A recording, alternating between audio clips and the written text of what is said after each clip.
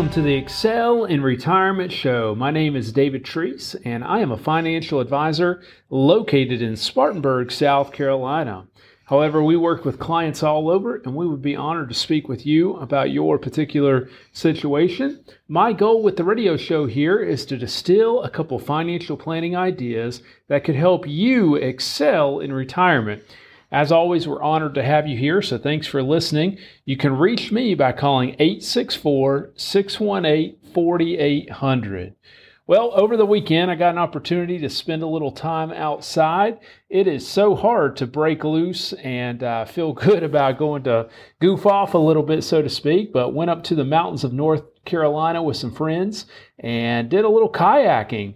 Went down the Broad River and spent about 4 or 5 hours out there. Went down about 16 miles, and the river was up high, so it was a pretty leisurely little paddle, but really enjoyed that. I'd encourage you to get outside. We have had some great weather this year, and here in the Carolinas anyway, and it's unseasonably cool. I mean, it's normally pretty unpleasant this time of year around here, but we haven't had those unbearable temperatures, I don't think, but get outside. It's good for you, good for the soul, makes you a little bit happier. The vitamin D is good for you, helps with coronavirus, they say also. So anyhow, that was my weekend. I hope you had a great weekend and have been doing well.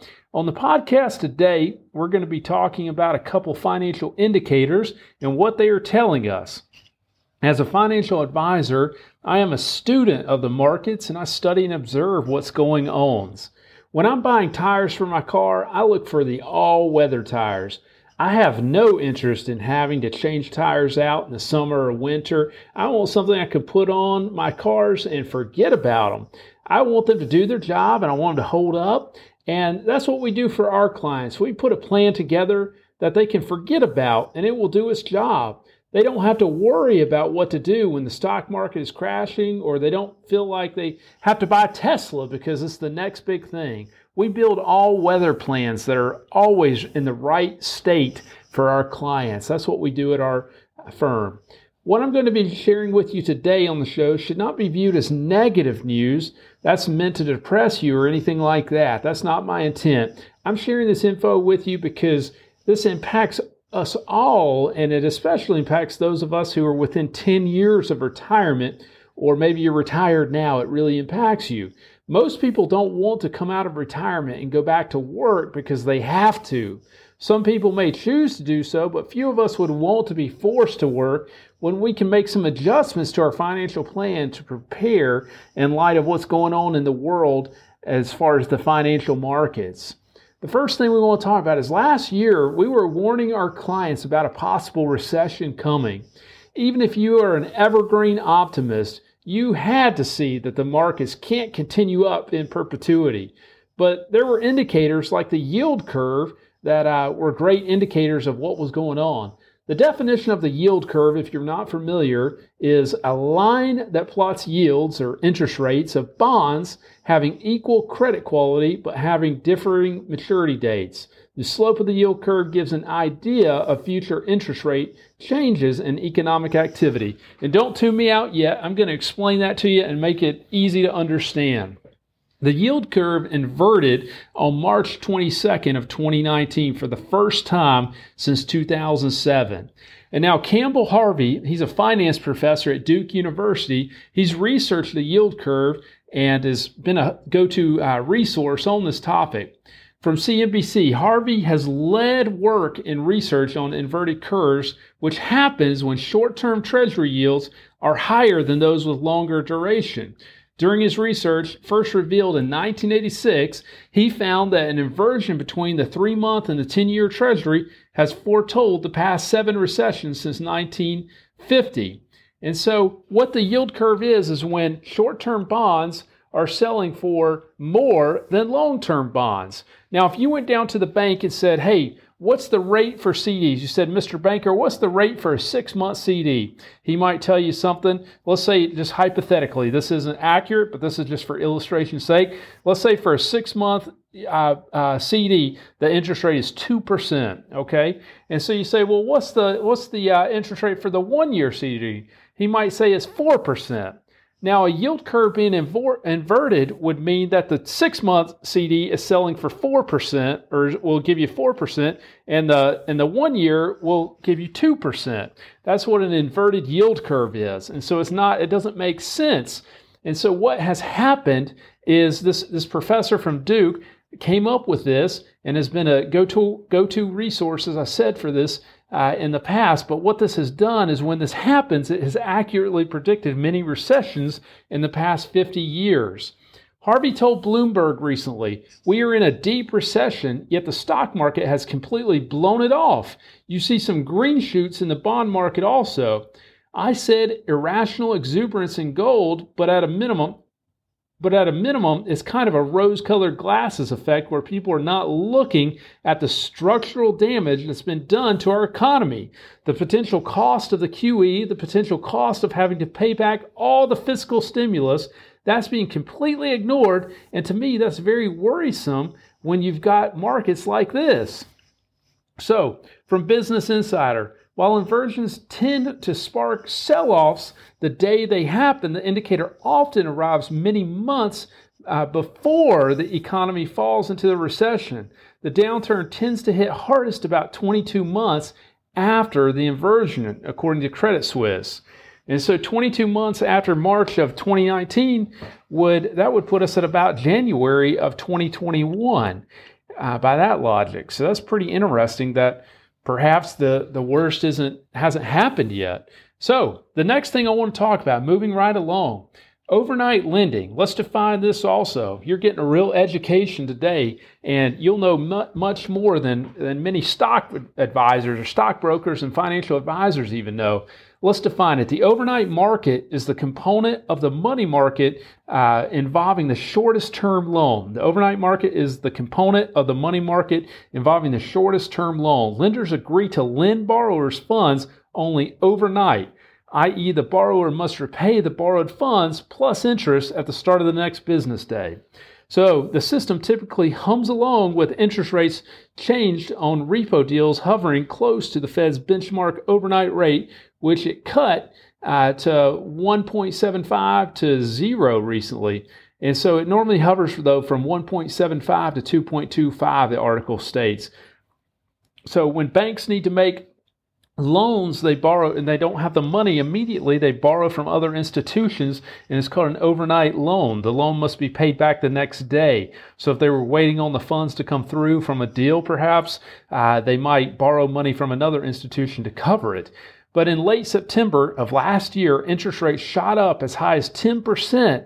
And keep in mind, these are normally 1.75 to 2.25. So the interest rate shot up to 10% for some overnight loans, more than 4 times the Federal Reserve's policy rate. And this raised concerns about the fragile state of the U.S. dollar funding the markets. And so the Fed got involved with this. That was from Reuters.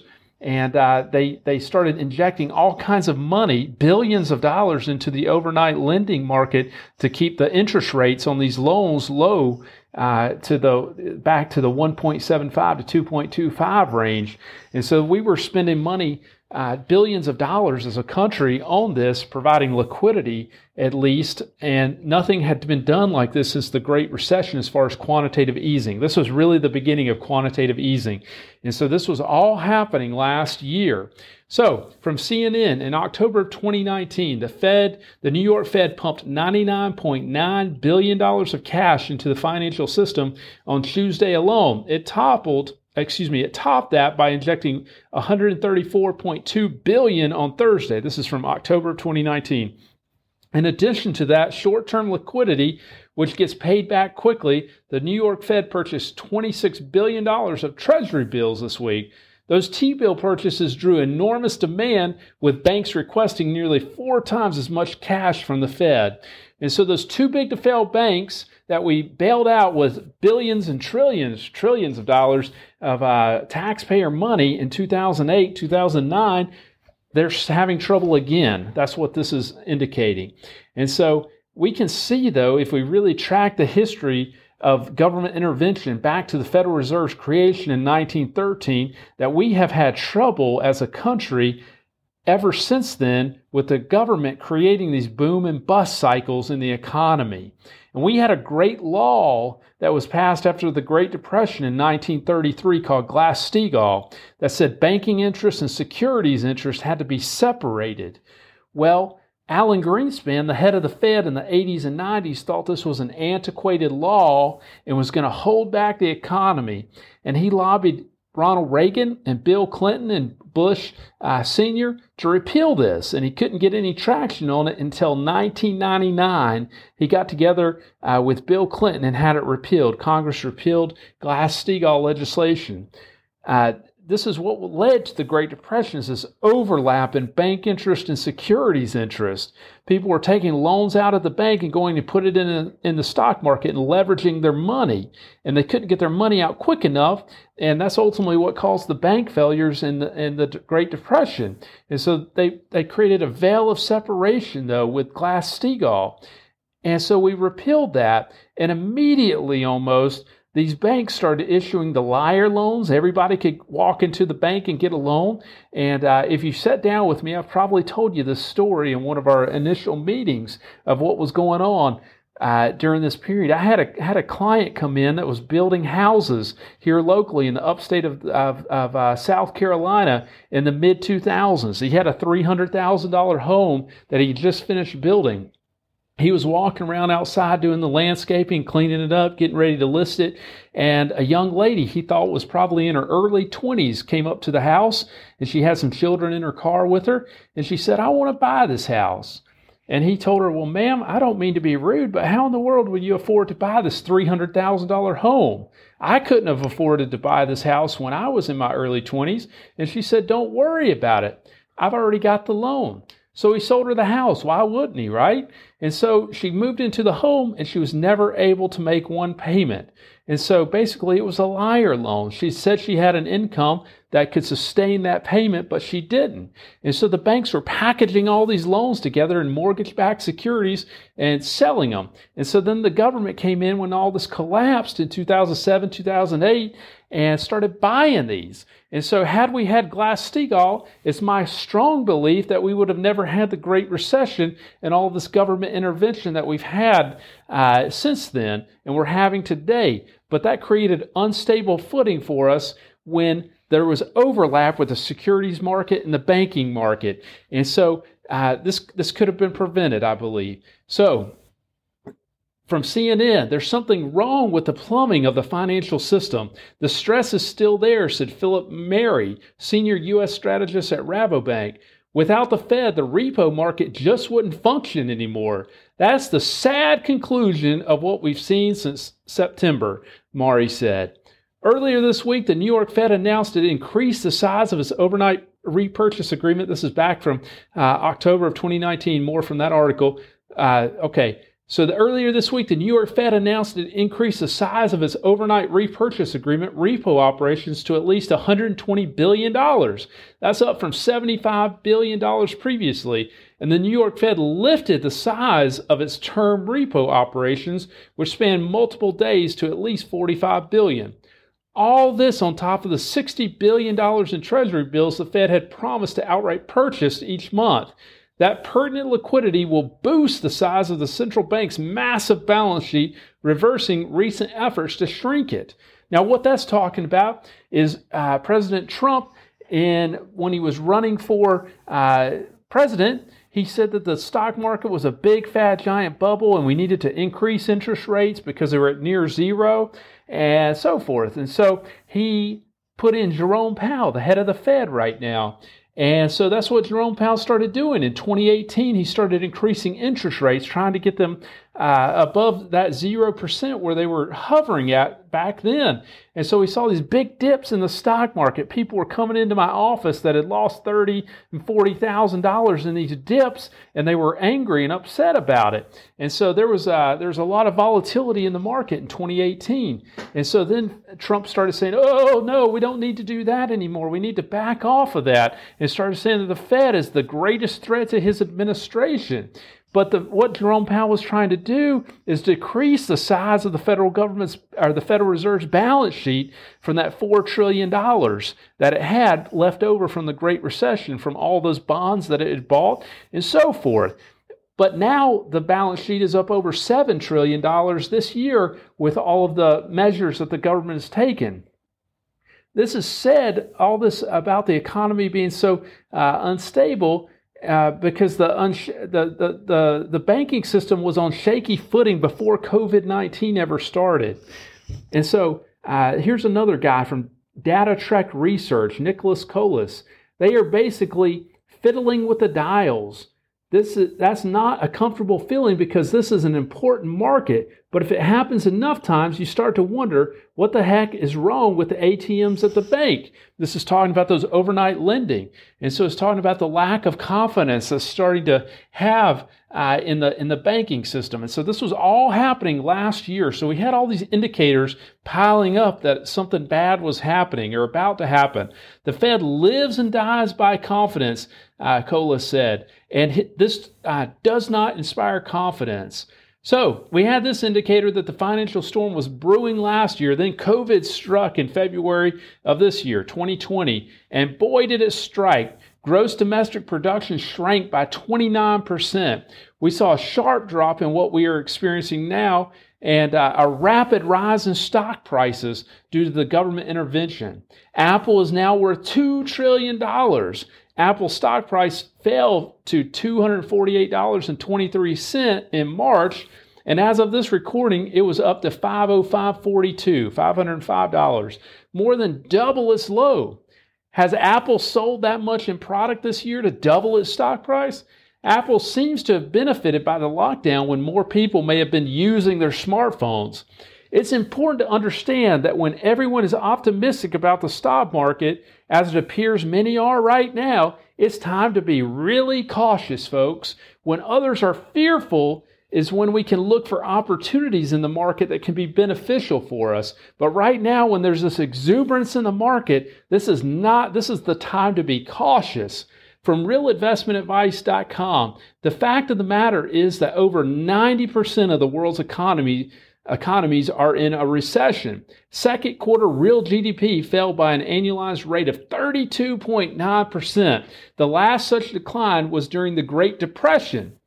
While the recovery may take hold, there is no guarantee it will last. Recovery has been fully supported by grossly unsustainable fiscal and monetary actions. There are serious questions as to whether these operations can continue. Of course, there was the $2 trillion of CARES Act money where many people received direct payments from the government. You may have. We were running a $1 trillion deficit before COVID-19 struck, and it's likely that this year we'll run a $4 trillion deficit. Now that's a 4 and 12 zeros behind it. It's hard to even think about numbers this big. But also the Federal Reserve has stated it would be buying stocks. But this has never happened before. And so before the Fed was just buying was buying government bonds, but now they're buying corporate bonds also. And so that was a strange happening as well. CNBC, the Federal Reserve is continuing to buy corporate bonds, following up on a pledge it made in March of this year. Corporate America titans such as Microsoft, Apple, and Home Depot have been among the beneficiaries. Questions have been raised over the moral hazard as the Fed buys debt from companies that don't seem to need the central bank's help. So Apple stock is surging and the government is buying its bonds. So Apple issues bonds, the government buys it, and it gives them more money to use, and the price goes up. So the government helped drive up the price of Apple. Sounds like nationalizing companies to me. Not a good sign. In addition, it has purchased bonds in speculative grade companies as well as ETFs or exchange traded funds, including SPDR, Bloomberg Barclays High Yield Bond Fund, a fund which the Fed holds $412 billion position in. That was from CNBC. 500 companies make up Wall Street's most widely used measure of the stock market's performance, the S&P 500 index. If it were not just for 6 of them, the benchmark would be down this year. That's the bad news. The good news is that that thanks to these 6 high-flying stocks, including Apple, which on Wednesday became the first company valued at $2 trillion, the S&P 500 has powered through the coronavirus pandemic to gain almost 5% and set a record. That was from thehour.com. Along with Apple, the overachievers are Facebook, Amazon, Netflix, Microsoft, Google's parent Alphabet are household names that have leveraged digital expertise to prosper amid the new socially distanced reality. Through Tuesday, these 6 stocks can collectively make up more than 43% this year, while the rest of the companies in the index lost about 4%. So what this is saying is the S&P 500 index, which oftentimes when people think about whether the market was up or down, they look at the S&P 500 index. It's an index of 500 large companies in America. And what this is saying, if it were not for Facebook, Amazon, Netflix, Microsoft, and Google, that the S&P 500 index would be down for the year. When the lockdown started and sports were shut down, people started flocking towards trading in the stock market. It was almost like gambling, and they weren't able to gamble, so they started using the stock market to do that. Novice investors have been using super cheap services like Robinhood. This did not work out for one 20-year-old investor who was assigned over $500,000 worth of leverage.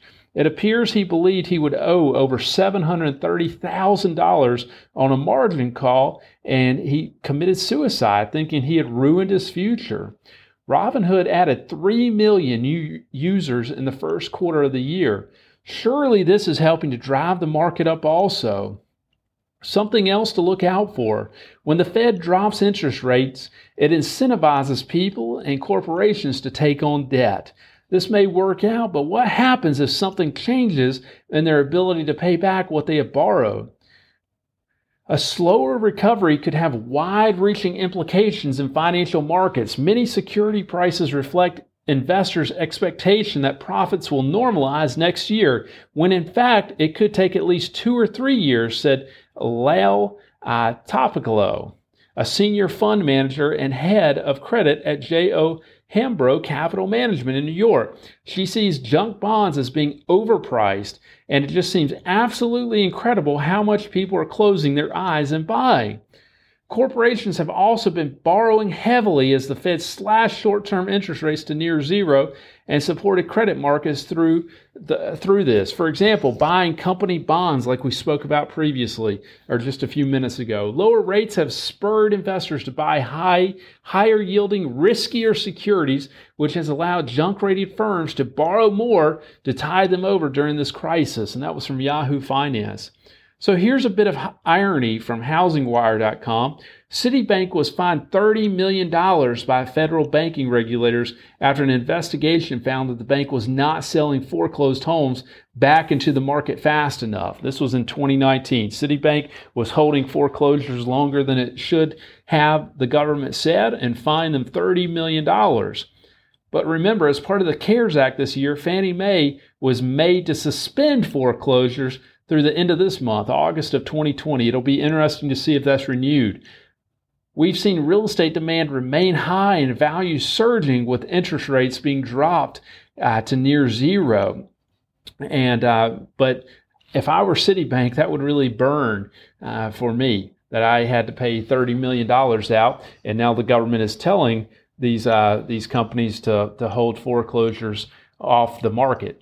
We know 21 million people are unemployed, which is about 10.2% of people. But what's interesting is the Bureau of Labor Stats releases the labor force participation rate. The labor force participation rate. This is everyone 16 to 64 that is currently employed or seeking employment. It's the lowest it's been in 20 years. Only 61.4% of people are in the workforce. What in the world are the other 38.6% of people doing? That is a good question. But 38.6% of people are not working. Now, I know this show was a little bit different, and I appreciate you hanging in there with me. But this is some important information to have an understanding of what's really going on out there. This isn't stuff you're going to see in the news. And I know I quickly summarized this and went really quickly. And I know this is a little heavy, but the point of sharing this info is to tell you that now is the time to take action with preparing your financial plan. I know we have some younger people also listening to the show, and if you're 20 years plus from retirement, there are things you can do to help yourself have a better time in retirement. Our show is geared towards those who are preparing for retirement and those who are in retirement, but we'd be happy to help guide anyone if they have questions. In all of our lives, this is what I said this last week, in all of our lives, there are things that we put off thinking we can always do them later. But that is not always true. Now is the time to take action. The first step of getting a financial plan together, or maybe making sure that your plan will work out. You deserve a great retirement. A great retirement starts with a financial plan, though. You deserve a great retirement that isn't filled with worry about money. You want an evergreen plan that's ready for the economic storms, or it's ready for the prosperity times. You deserve a great retirement filled with choices and freedom and joy. So give us a call at 864-618-4800 or shoot me an email at david@clientsexcel.com, and let's get you on your way to a great retirement. See you next week. Investment advisory services offered only by duly registered individuals through AE Wealth Management, LLC. AE Wealth Management and Clients Excel are not affiliated companies. Investing involves risk, including potential loss of principal. Any reference to protection, safety, or lifetime income generally refer to fixed insurance products, never securities or investments. Insurance guarantees are backed by the financial strength and claims-paying abilities of the insuring carrier. This podcast is intended for informational purposes only. It's not intended to be used as the sole basis for financial decisions, nor should it be construed as advice designed to meet particular needs of an individual situation. Clients Excel is not permitted to offer, and no statement made during this show shall constitute tax or legal advice. Our firm is not affiliated with or endorsed by the U.S. government or any governmental agency. The information and opinions contained herein provided by third parties have been obtained from sources believed to be reliable, but accuracy and completeness cannot be guaranteed by Clients Excel. The use of logos and/or trademarks of podcast hosting sites are the property of their respective owners and are not an endorsement by those owners of our firm or our program.